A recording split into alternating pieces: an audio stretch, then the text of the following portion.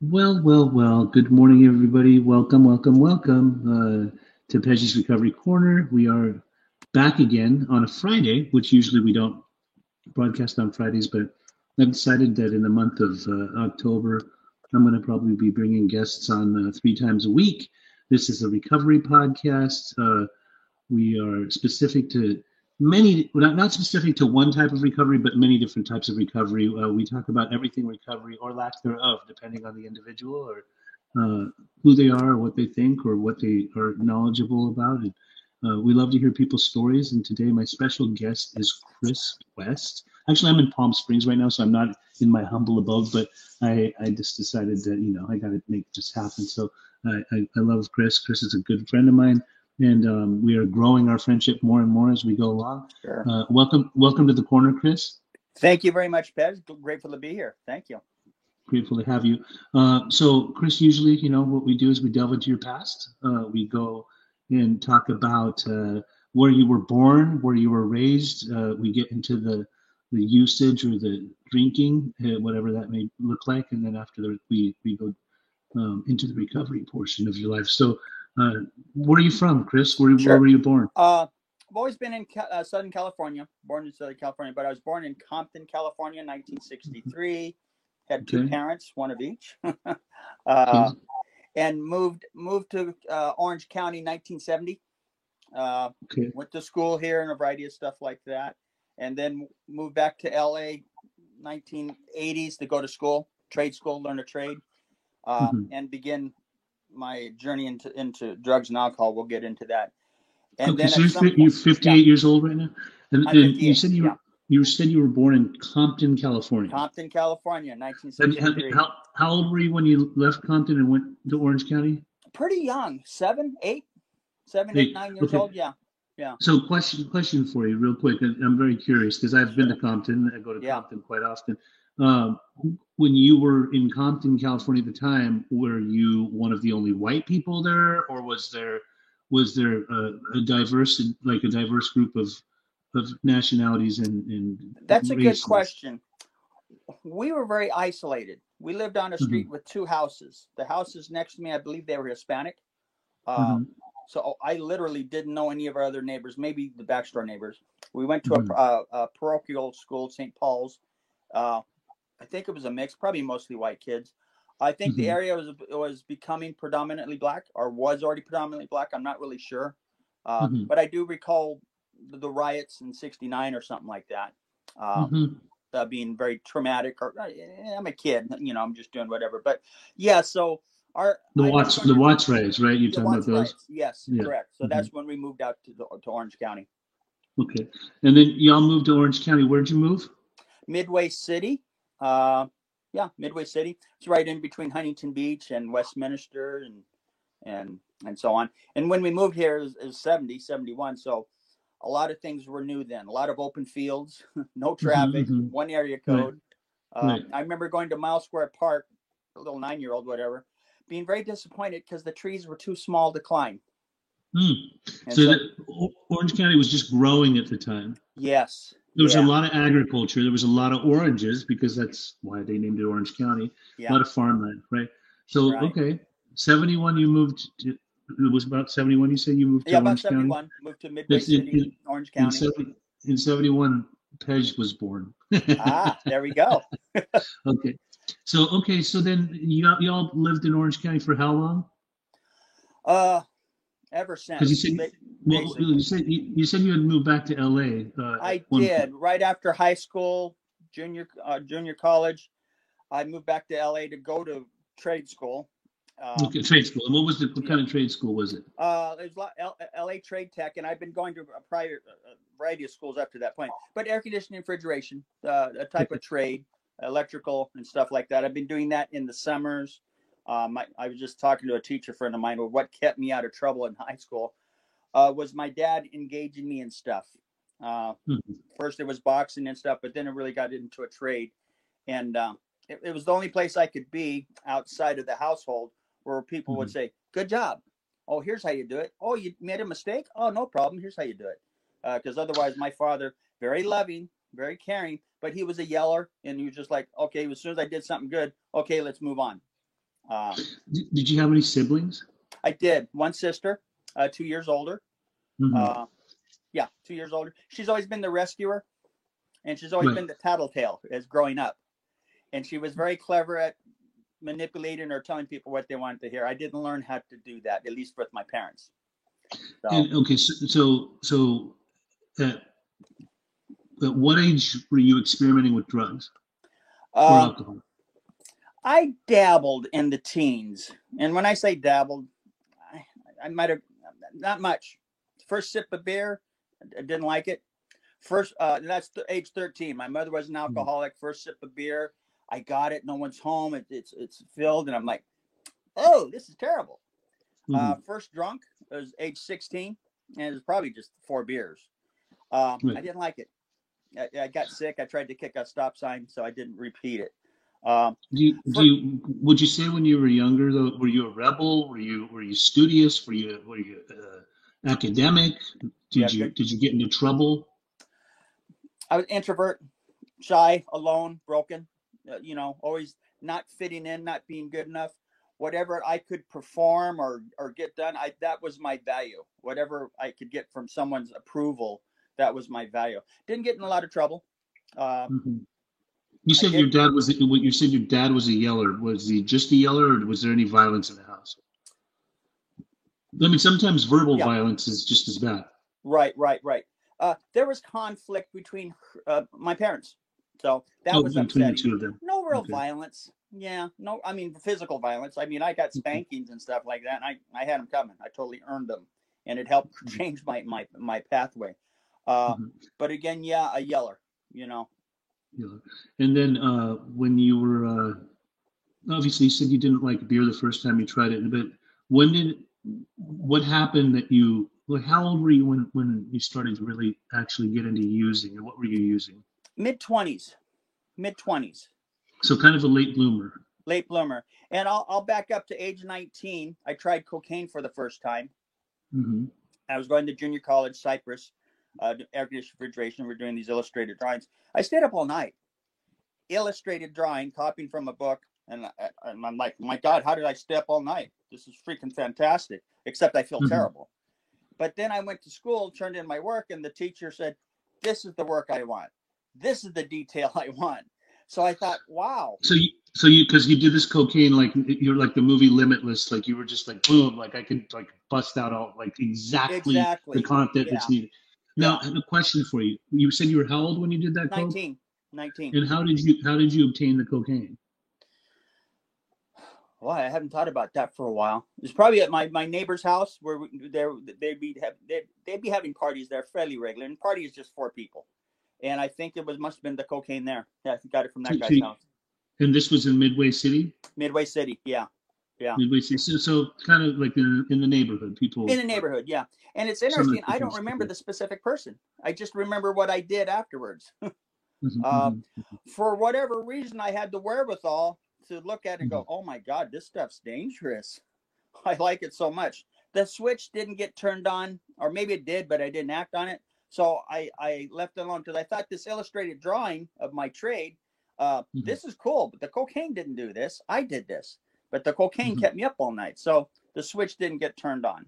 I'm also a musician. Been playing music ever since I was a kid. So my first time I tried crystal meth, early 20s. How did you catch wind of meth? Like, how did it come into your? And what back then it was crank, wasn't it? Yeah. You're right. The good stuff was crystal, but there was crank. You're absolutely right. It's pasty. They had crystal back then too. Whatever you called it, speed. Speed. And how did you obtain it? Yeah, I didn't obtain it. Someone else gave it to me. We're in a garage. We're playing music. Drinking, not my thing, but everyone's drinking. Smoking pot, not my thing. Kind of puts me out in right field. But I'm still maladjusted. I'm sure, very socially inept.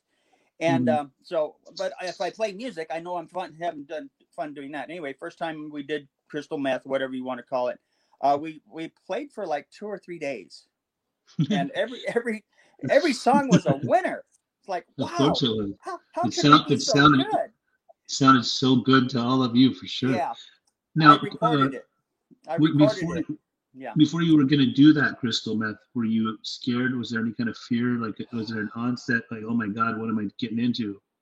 Or No. were you just a little rebel that was just like, I don't care, stick it up my nose? You snorted it, right? Yeah, snorted it. Yeah. I was very curious. The guy was doing. Guy had been doing it all the time. You know, the little snorts Yeah. and that. I've been ignoring it, and that was asked, "Do you want to try some?" And I thought, okay. So I wasn't being a rebel. I was curious.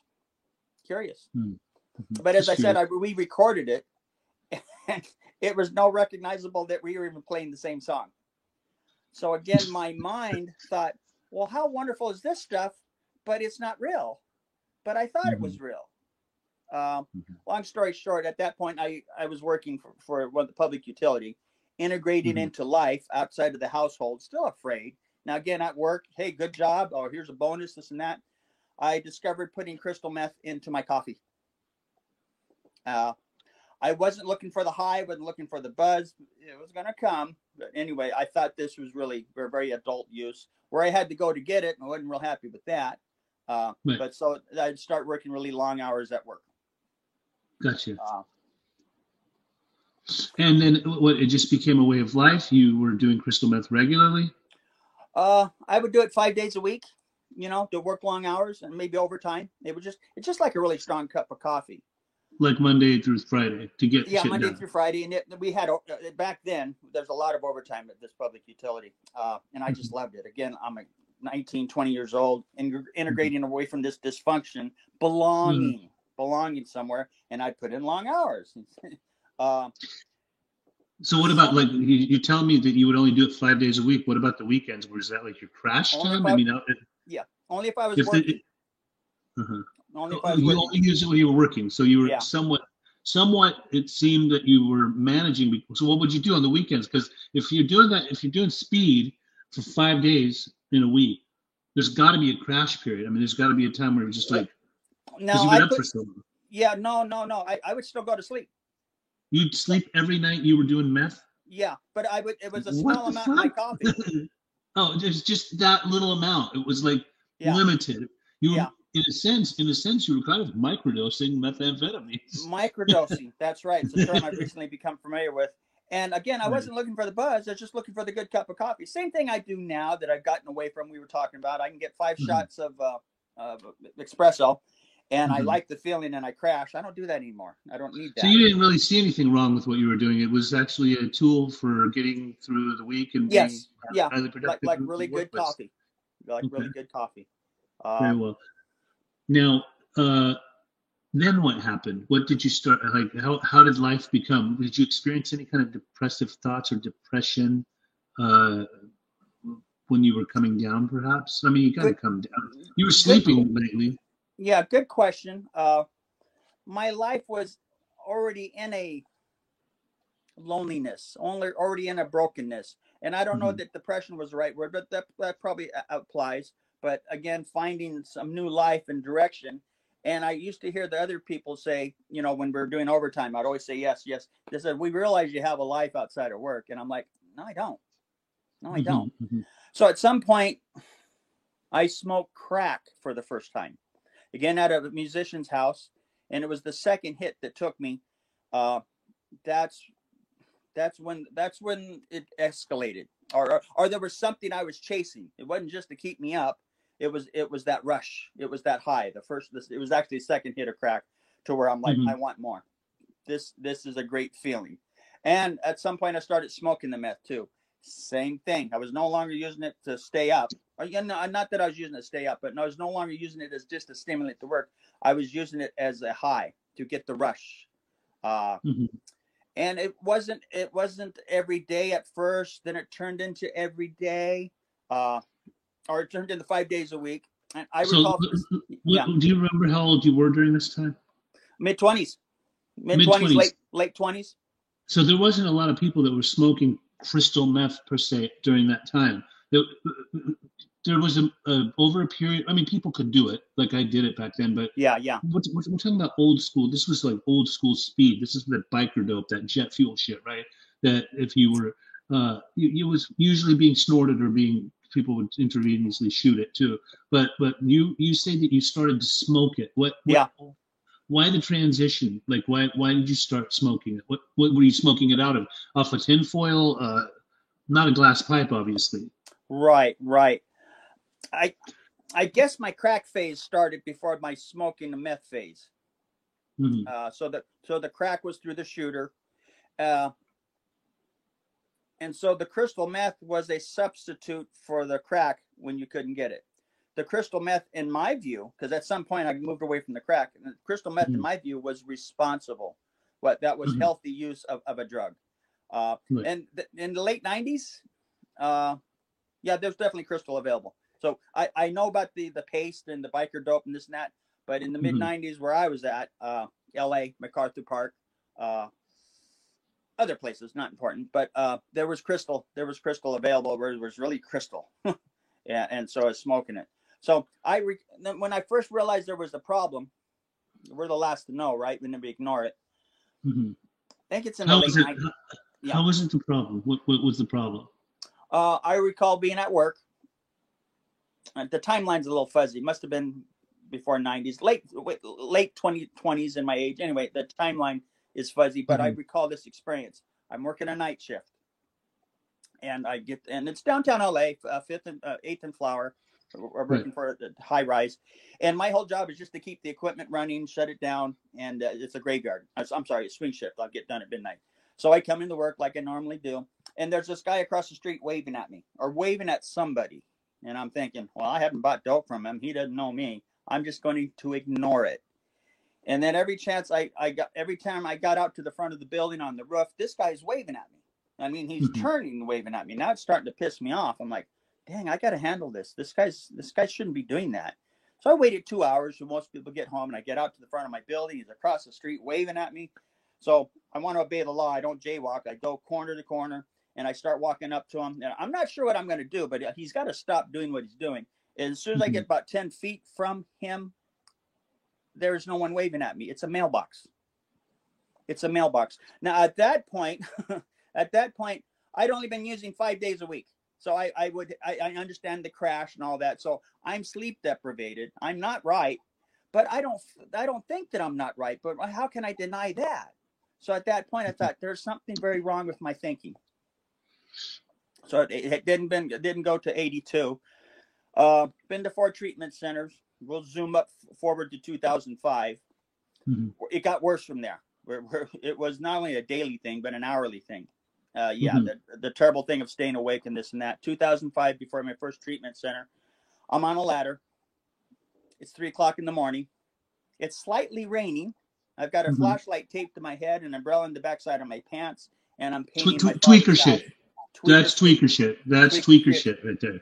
Yeah. And to me, it was therapeutic. My father comes out to his house. He did not ask me to paint his house, by the way. And he just looks up and says, "What are you doing?"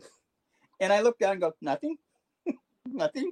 Do you know what time it is? I do not. 3:00. And I go, "Oh, that's great. I don't have to work till 5:30. Again, in my mind, if I see someone like that, I know, well, that's me. At some point, they're going to receive some miracle to get into some recovery, and something's going to change their life. But until they get to that point, there's no talking to them. So again, then at that day, that was my first. I showed up to work, and I was a guy that would say, "It's my responsibility to get to work. Once I get there, I'm their problem." Now at this point, I'm at a different location with a different boss. I used to have a lot more autonomy. And I could get away with a lot more stuff. I wasn't on the radar. So I became put on the radar long before that thing happened. But my boss just said, "Just sit. Just relax. We don't want you going anywhere for a little while. Just relax here. You know what? Write down 3 things you'd like to get done in the next couple of days," or something like that. Now, again, my behavior had been a concern for a lot of people up to that point. It wasn't officially on the radar. And I wrote on the paper, "Please let me wake up without a day of remorse and regret." Terribly depressed. Oh my God. I when I wasn't getting high and I was going home to get high, I'm just in tears at just how much my life sucks. So please let me have a day without remorse and regret. Please let me not wake up. Please let me start a drum circle. So I leave that there. And then she didn't read it right away. I call in sick the next day. I was detoxing, whatever you want to call it. To me, it was legitimately sick. They sent the fire department for a welfare check, and I'm actually not getting loaded, but I'm detoxing. You know, the delusion. I'm a responsible person. I'm actually sick, calling in sick. I hear my dad talking to some group of people out there. Anyway, long story short, it's the fire department. They want to talk to me. They want to check on my welfare, and I talked to them briefly. And yeah, I'm fine. And said, well, you need to come with us. And no, I don't need to come with you. I'm fine. Believe me, trust me. And they said, cool. You don't have to come with us, but the cops will come next, and you will have to go with them. And I go, oh shoot. Okay, I'll go with you. It's real talk. Yeah. And so they drew blood. Oh, that was my worst nightmare. Don't draw blood from me. You're violating my Fifth Amendment. All this stuff. You know, I'm a union guy, not a good citizen to the world. So the jig was up. I remember Verdugo Hills Hospital. They kept me 12 hours. Some observation. My sister came, took responsibility for me, kind of. And I remember coming into work the next day or something to see my boss and to see corporate security. And I'm like, am I in trouble? My boss was a wonderful woman, but she learned how not to be codependent, enabling. Said, no, you're not in trouble, but we need to talk to you. And corporate security, their number one concern, well, what is this drum circle? They were concerned it was some sort of explosives or something like that. And I'm just like, oh, it's drums. And then what about the other two things? I go, yeah, I don't like living in so many words. And I'm laughing about it now. At the time, there's nothing funny about it. Just the worst. First treatment center, and college hospital. Anyway, the first treatment center, 2005. So that whole journey from 2005 to 2010 took more convincing. So that tweaking with the flashlight and this and that, it got worse from there to where I remember picking up one time, y'all happy and excited. It's like it's the best thing in the world, and coming home and just spending 15 minutes sobbing, so alone, so broken. And how has my life come to this? I relate. Yeah. How's my life come? I want to ask you this, and I want to get into what you were just talking about. That's very important, that part. Yeah. Were you mostly a stimulant guy, or like throughout your life, did you smoke weed? Did you you said you didn't like alcohol in the beginning, but along your journey, because you told me that you tried cocaine when you were 19, and then it sounds more like you got into a lot of tweaking and like methamphetamines and things like that. But throughout all of this, was there ever like marijuana usage or alcohol? Was that ever in the mix? Yeah, but to not any great degree. It was never something that I thought, well, this is cool. Now I like the buzz from marijuana. I like the buzz. But some of the newer stuff they had, it was beyond buzz. It just put me in right field, which for my perception wasn't something I liked. Although the speed make you crazy. Same thing with the alcohol. I like the buzz. I don't like the drunk. So yeah, I've never really experimented. Now I did have Seroquel given to me at some point from a doctor because I didn't tell him about the meth problem. I was having trouble sleeping. So I enjoyed the Seroquel. The Seroquel was able to put me to sleep. Even when you were tweaking and all that? Say again? Even when you were tweaking? No, this was kind of in between.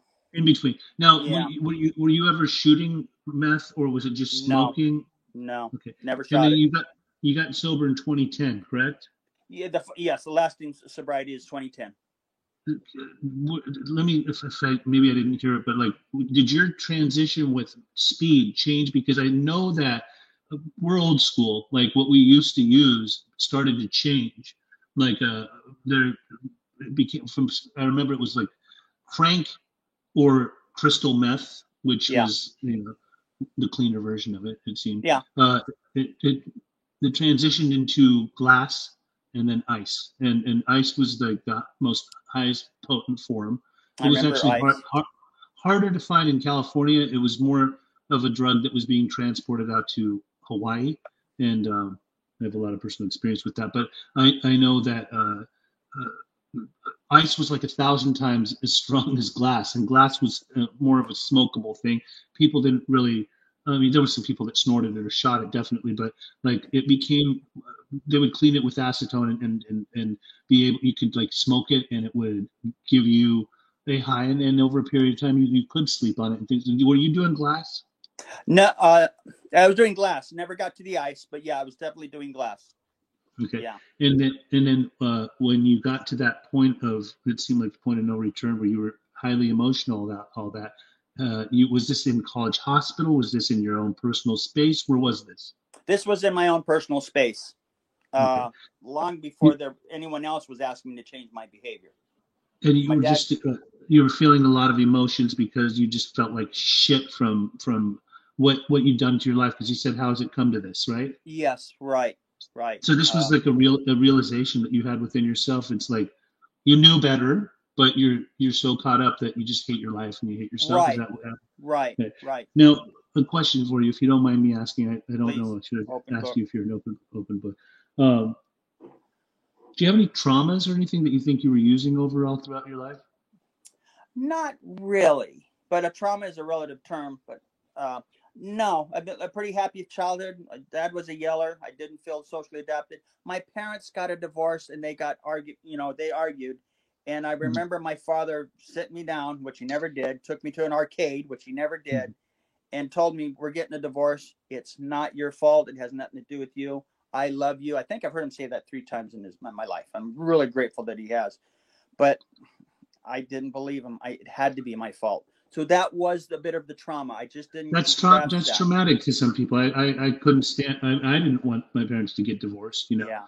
So I just didn't. There was a lot of dysfunction within the household, but I didn't want to be the child of divorced parents, and it happened when I was actually 17, almost 18 years old. So I wasn't much of a child anymore. But regardless of the fact, I didn't want. I've seen all my friends in school that were children of divorced parents or only Yeah. lived with one parent, and I always wondered, like, how would that be if I came home and dad wasn't there or mom wasn't there? Like, I need guidance from both the mother and the father. At least that's what I thought. And so when they split up, that really really fucked with me. So okay, so we'll move on now. So Well, I got a quick little thing on that one. So at that sure. point, I didn't like it. I was unhappy. I didn't know how to communicate with people on, "Hey, I'm unhappy with this. This sucks." My desperate attempt to communicate was to be quiet, and I hoped someone would ask. And somehow that transformed into, "I'm just quiet. I don't know why." So, but go ahead. Where's So next? so you became an introvert by choice because you just didn't want Yeah, to. I forgot even why I was mad at the world, and then why Okay. they didn't come talk to me. And I'm going to be quiet and have So no there's emotion. like okay. So there, Yeah. but deep down inside, there was probably anger boiling Yeah, within. Is that without knowing it. I felt hurt, okay? And that's abandoned. probably like one of the reasons that through the abandonment issues and all of that stuff, where it became an excuse to use and just numb out in excess, right? Yes, an underlining cause, unresolved issue, never faced, never Unresolved. dealt with. Yeah.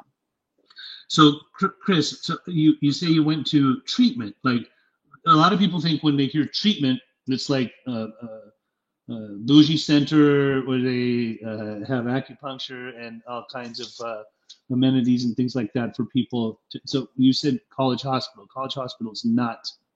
It's a hospital. It is treatment. They do provide treatment. There are Yeah. groups. Was there individual therapy?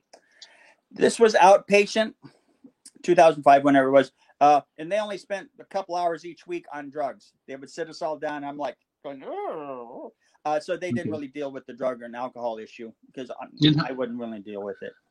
When you say 4 treatment centers, how long were your treatment stays and why weren't you staying sober? Yeah.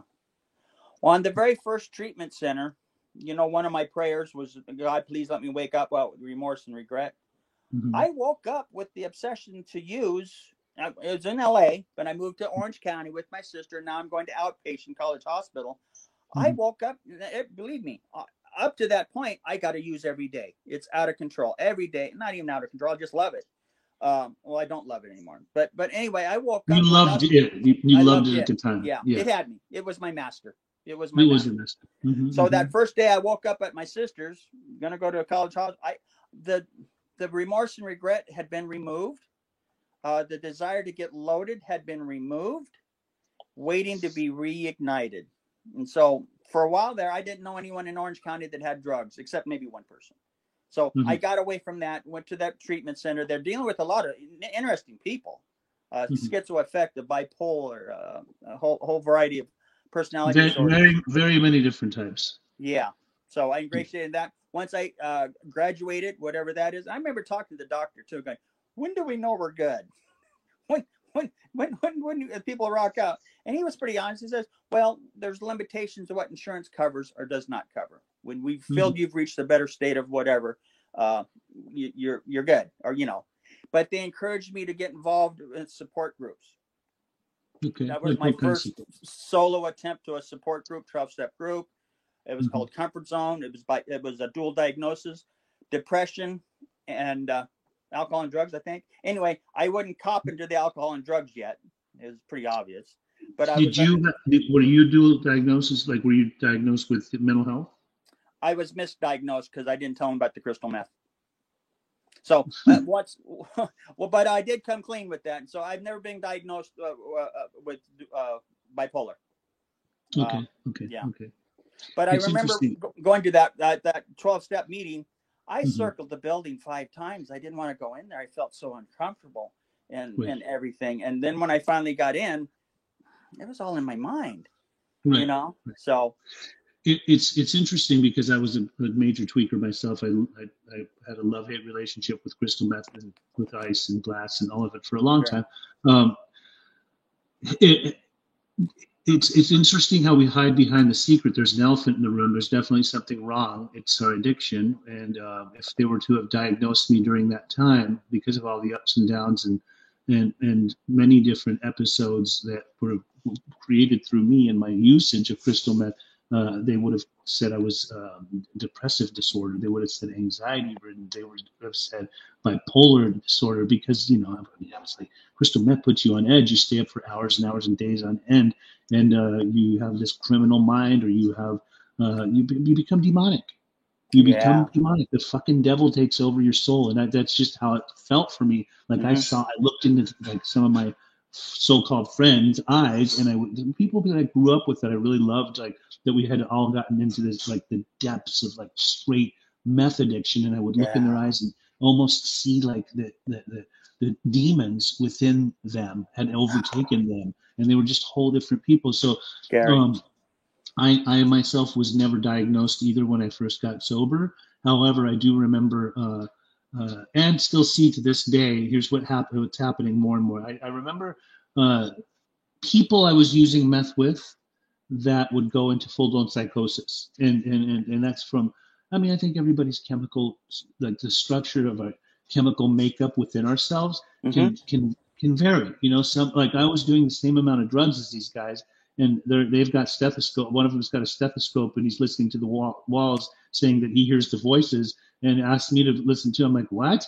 I'm like, okay, give it to me. I put it on. I'm like, I don't hear shit. He's like, they're talking about you right now. I'm like, I thought you needed a stethoscope to listen to him. He's like, that's wonderful. Well, actually, I have superhuman hearing, and I don't need the stethoscope, but it intensifies it. And they're talking about you right now. I'm like, really? What are they saying? Like, So were you buying into it, or did you know it was a little crazy?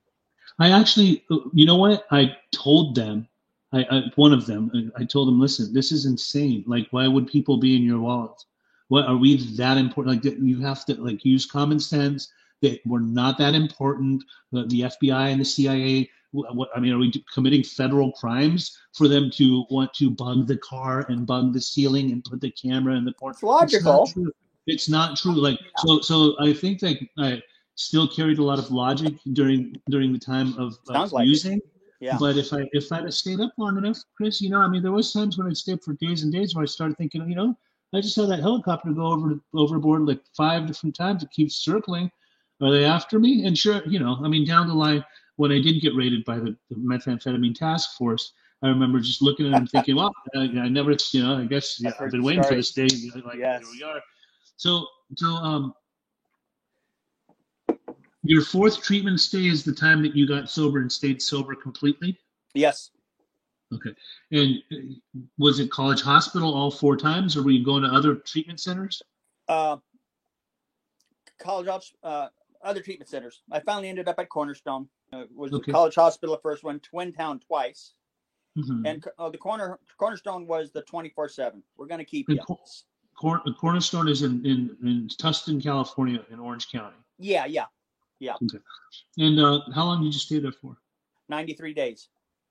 And during your 93 days, what happened? Was there kind of some kind of revelation? Like what happened that did you stay sober, like completely sober when you came out of it, right? Yes. Did a panel come in? What was it that made Chris West actually decide this is it? Several things happened, and probably three major ones. The first one was in detox.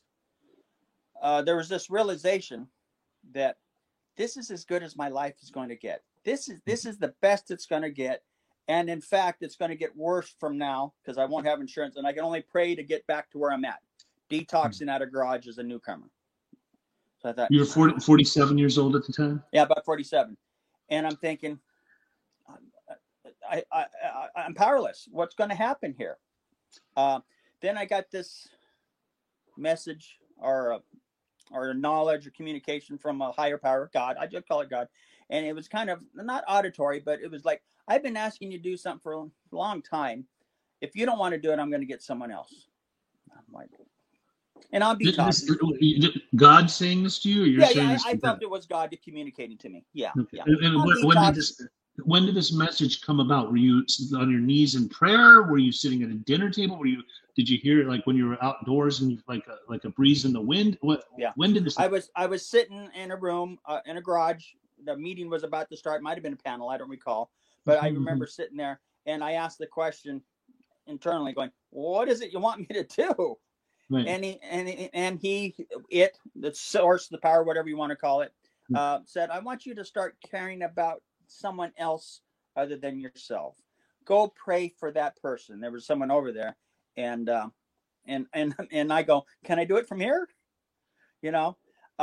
And then I went to that person and asked for permission to pray. I still know this person. She's sober in San Francisco. And that prayer was as much for her as it was for me, that God's not forgotten you, that he understands that you're hurt, that you're scared, and that you're not alone. There is a reason for this, and we're going to get through it, and you're going to help the next person.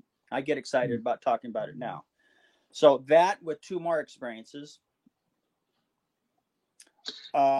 This is a very powerful experience. So sometimes we hear messages through other people. We hear God's message through other people, but you're straight up having a conversation with God. Why did you trust it, Chris? Why did you trust whatever that thing that? Did you think you were insane, or did you like believe that something's looking out for your best interest? I'd always believed in that power. I just didn't have a relationship with him. I wanted him to bring me home because I'm done with this life. Mm-hmm. I didn't doubt it. I trusted it, and just to care about the next person. And then next, there was a person involved with this moment of clarity, this spiritual experience. Number two, I'm in a meeting, visiting speakers meeting, AA meeting. I'm still smoking and joking. I don't got a problem, but something's changing, and we're making noise in the back room. Speaker meeting. I've made amends to this speaker meeting recently, a couple of years ago, and they said we weren't even there when that happened. Anyway, this old timer comes up. All the guys I'm joking with, they left. They're out there smoking, laughing at me, and I'm caught. This old timer said, and I'll just tell you exactly what he said. If you don't want to take this serious, he points to the front where people are talking, sharing the hope, sharing something that's going to save my life, and he points out to my friend and says, go out there and fucking die. I can't tell someone that, but I needed to hear that. And it wasn't that he was kicking me out of AA. He was telling me I had some choices. And I knew nothing about what was going on up there. So the next day, next week, whatever, I sat up front, and here comes this same old timer, and he's going to read chapter 5. He's got a lamp, and I'm pretty sure he's got 30 days sobriety. He really needs this program. And he recites chapter 5. And it's not that he had it memorized that was the deal here. It's that those words were talking to me and to God. Me, God, those words. And to this day, when I hear someone read the steps or the traditions, I'm listening to them intently. But anyway, at this moment, they were just like, it's all here. It's all here in these words and more. It's just up between you. Rarely have we seen a person fail and all those things. And all the new readings, if I listen to it, it's me and God. And then finally, the third realization, my first time in a 12-step meeting where I heard my story, what it was like, what happened, what it's like now. Just a 3-minute share. and he explained what it's like first time to smoke crack. That was exactly me. What would happen? We'd get these opportunities, the 3 treatment centers, to get help. People going, we'll help you if you want help. You don't want help, we can't help you. And then finally, the fourth part, what it's like now. And he talked about his life being rich.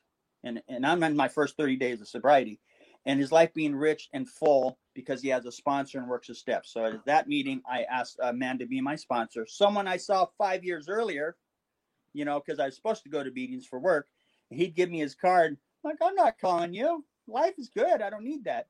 This same man there, I asked him to be my sponsor, and he was my Eskimo for my first 2 years of sobriety. So those things got me on a course. Did you mention when you were talking before in your using times, were you doing crack too? Because I know that you're a member of it. Okay. Yeah. And crack life is a whole different type of life. I mean, there's a big difference between meth use and crack use. Yes, there is. And the crack was a shorter high. It was more desperate. It consumed my more time. So again, I thought it was being responsible and like switching from Coke to to green tea. And so the crystal meth, I recall even smoking crystal meth the first couple of times the wrong way. I was smoking it in a shooter. It was like my reserves when my crack ran out. The crystal meth was easier to get and it lasted longer. And it seemed like I was in more control. All an illusion.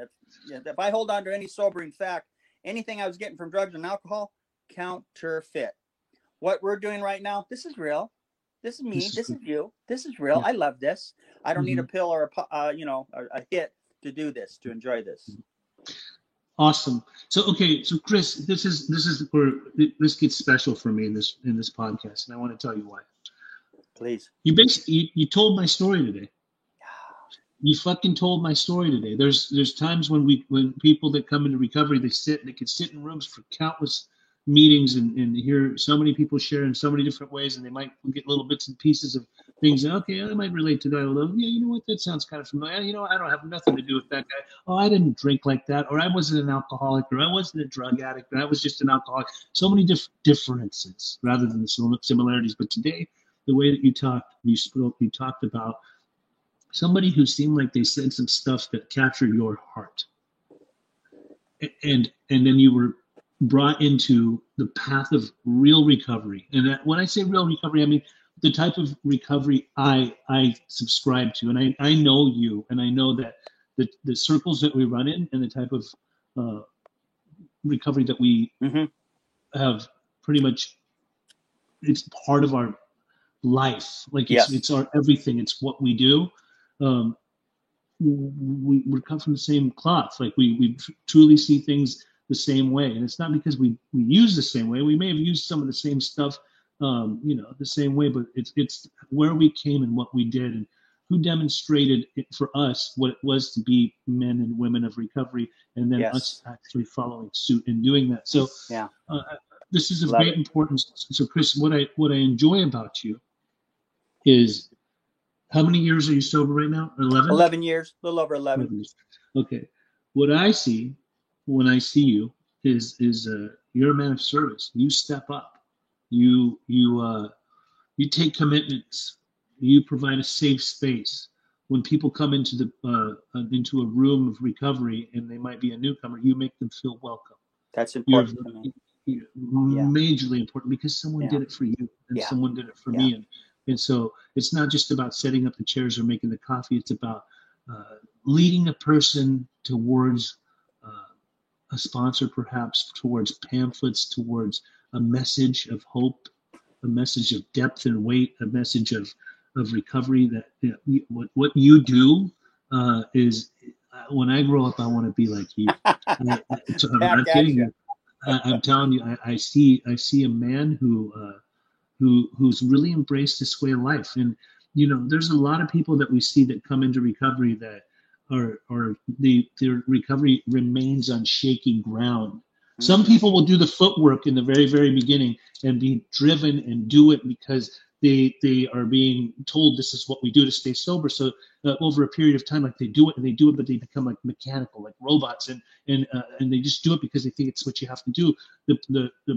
What I feel might be the problem with that sometimes is the fact that you're doing this to please perhaps a sponsor or a spiritual advisor to try to look good for them, because who knows, you might have daddy issues, or might have mommy issues, and so this is like a new authority in your life that you think is trying to tell you what to do, and if you don't live up to their expectations, again, you're not going to amount to anything, and they're, at least this is your perception. Oh yes. You haven't yet given yourself to something greater than yourself. We still live in that third dimensional style of living, to where we it's the worldly things that we think we have to obtain, and we to in order to satisfy others, we think that a level of success only comes from how many days we've been sober, or how many sponsees we have, and all that. But that's not what this is about. This is about giving of ourselves with no expectations. This is about complete surrender to something greater than ourselves, which I heard you say in a second. A lot of people get hung up on the God idea, or the God word, for that matter. I don't want to call it God. I don't want to refer to it as a he. Me personally, I had a lot of daddy issues. So for a long time, I called God she. Like for me, God is a she. Call it Mother Nature, whatever. Like straight. Yeah. But so the topic today is about service, and I truly, what I want to do is just hear from you for another 5 minutes about why service is such a big deal for you in the recovery space, and just in the world as a man of recovery. Yeah. Good question. And I talk a lot with my close friends from 2010 that's restarted his date, and he wants to know, how do you get so juiced for this stuff? How are you so excited? And it's because of the people I've been around. It's my sponsor immediately was doing service, talking about it. And believe me, the first GSR report I heard, which is a general service rep for a 12-step group, I heard it and thought, someone needs to stop that person. That is not a good share. What the service has enabled me to do, and my first service commitment was calling my sponsor daily. And that was a tough call in my head. What do I talk about? This and that. And every time I did it, I felt good. I did what I said I was going to do. First meeting commitment, coffee. Well, I don't want to make coffee. I drink coffee. I'll just bring a coffee. Right. Get there an hour early, stay a little half hour late. It ingratiated myself into the meeting. I felt a part of. I had a purpose. I had a reason. And from a coffee brewer to a trustee, we're hoping to get a connection from this person that's dying of this disease like I was, and get someone that's had a spiritual awakening that I'm having, and the two can meet, and their hearts can grow and a new life is born. I recall going through my character defects and stuff. It's all a secret. I'm writing it down. I'm afraid that I will die alone, unloved, unwanted, uncared for, not making any difference. This is my truth. This is who I am. I'm ashamed to admit it. It's like the color brown in my hair. It's just who I am. And my sponsor said, we're going to work on that. God's going to work on that. It's not an overnight thing. It's okay. I can laugh at that now. And I'm not saying that it's funny, but I know that it's a lie. So these lies we tell ourselves, when I can't look you in the face and I'm afraid to talk to you, I want to help that person find what we've had. And then the next person, so on. One of the bitchinest things is to be in a panel and see someone come to a meeting from that panel, or sponsor someone, and this and that. Service, I'm reminded, I'm still a crackhead. I'm a newcomer that stuck around. And I've got a service resume. I won't bother listing that here, because I like to help and be of service. And what service has done for me is keeps me, especially when I keep changing committees and stuff like that, is ask for help. How do we do this? What am I supposed to do? What can we do? And the commitment, I rotated out going, oh, here's what they showed me. Here's my humble view of it. And I'm learning to allow each person to have their turn at bat. And believe me, early sobriety, I'm like, oh, no, you're holding it wrong. You got to step in, this and that. It's their turn at bat. It's their turn at bat. If they want to go down without swinging, that's up to them. But I had my turn, and people were very patient with me, and they showed me things. And I stepped up and did what I was supposed to. So a thing I like to say is that the same enthusiasm I used to get from a hit of crack, like service is a hit of crack. And I was telling that to Pat O one time. We were doing posters. God, this stuff's great, you guys. Usually we just do it with 2 people. There's 15. This is like smoking crack. And Pat says, this is good, but it's not the same thing as crack. And he's absolutely right. because crack is artificial. It's not real. And I'm not going to be knocking at your door at 3 a.m. going, got some more posters. But what it is good is something I like doing, something that sparks it in me. The first hit of crack I took, oh, what's this about? Second hit of crack I took, oh my God. So I want to be excited about life and service and stuff like that. So that's why service is important to me. You keep asking for help. And you got to remind yourself that you're still a crackhead. I know one of the service commitments that I bowed out of, I was wanting just to get the position. And I'd gone through the resume, the process, and was finally at a certain level. I go, I just want it to so I can have it. That's not the reason you have it. I want the position to serve. And so every other position I have now, I want to serve. That will come later.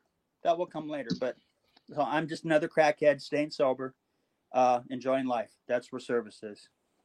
And my little pitch on service. Service is the gateway to gratitude. It's a platform to growth and a passageway to freedom. I'm free today. So absolutely awesome. I mean, this is amazing. What a privilege it was to have you on the show today. You're a good man. We've known each other for a few years. I've seen you at certain meetings, certain places where ex-cocaine users usually congregate. And I think we both have admired each other's recovery. So I just thought, like about a month and a half ago or something like that, when I was talking to you, said, come on the podcast. Let's have you on there, man. Great opportunity. Great opportunity. Well, to any and all who tuned on in, I hope that you enjoyed. And then this will be available on my YouTube channel. If you could support the YouTube channel, it's Pej, the drug interventionist. You can find me on there. All of our episodes of Pej's Recovery Corner on there, as well as many other videos that we've done, both my TikTok videos and other videos about raising awareness about drug addiction, alcoholism, mental health.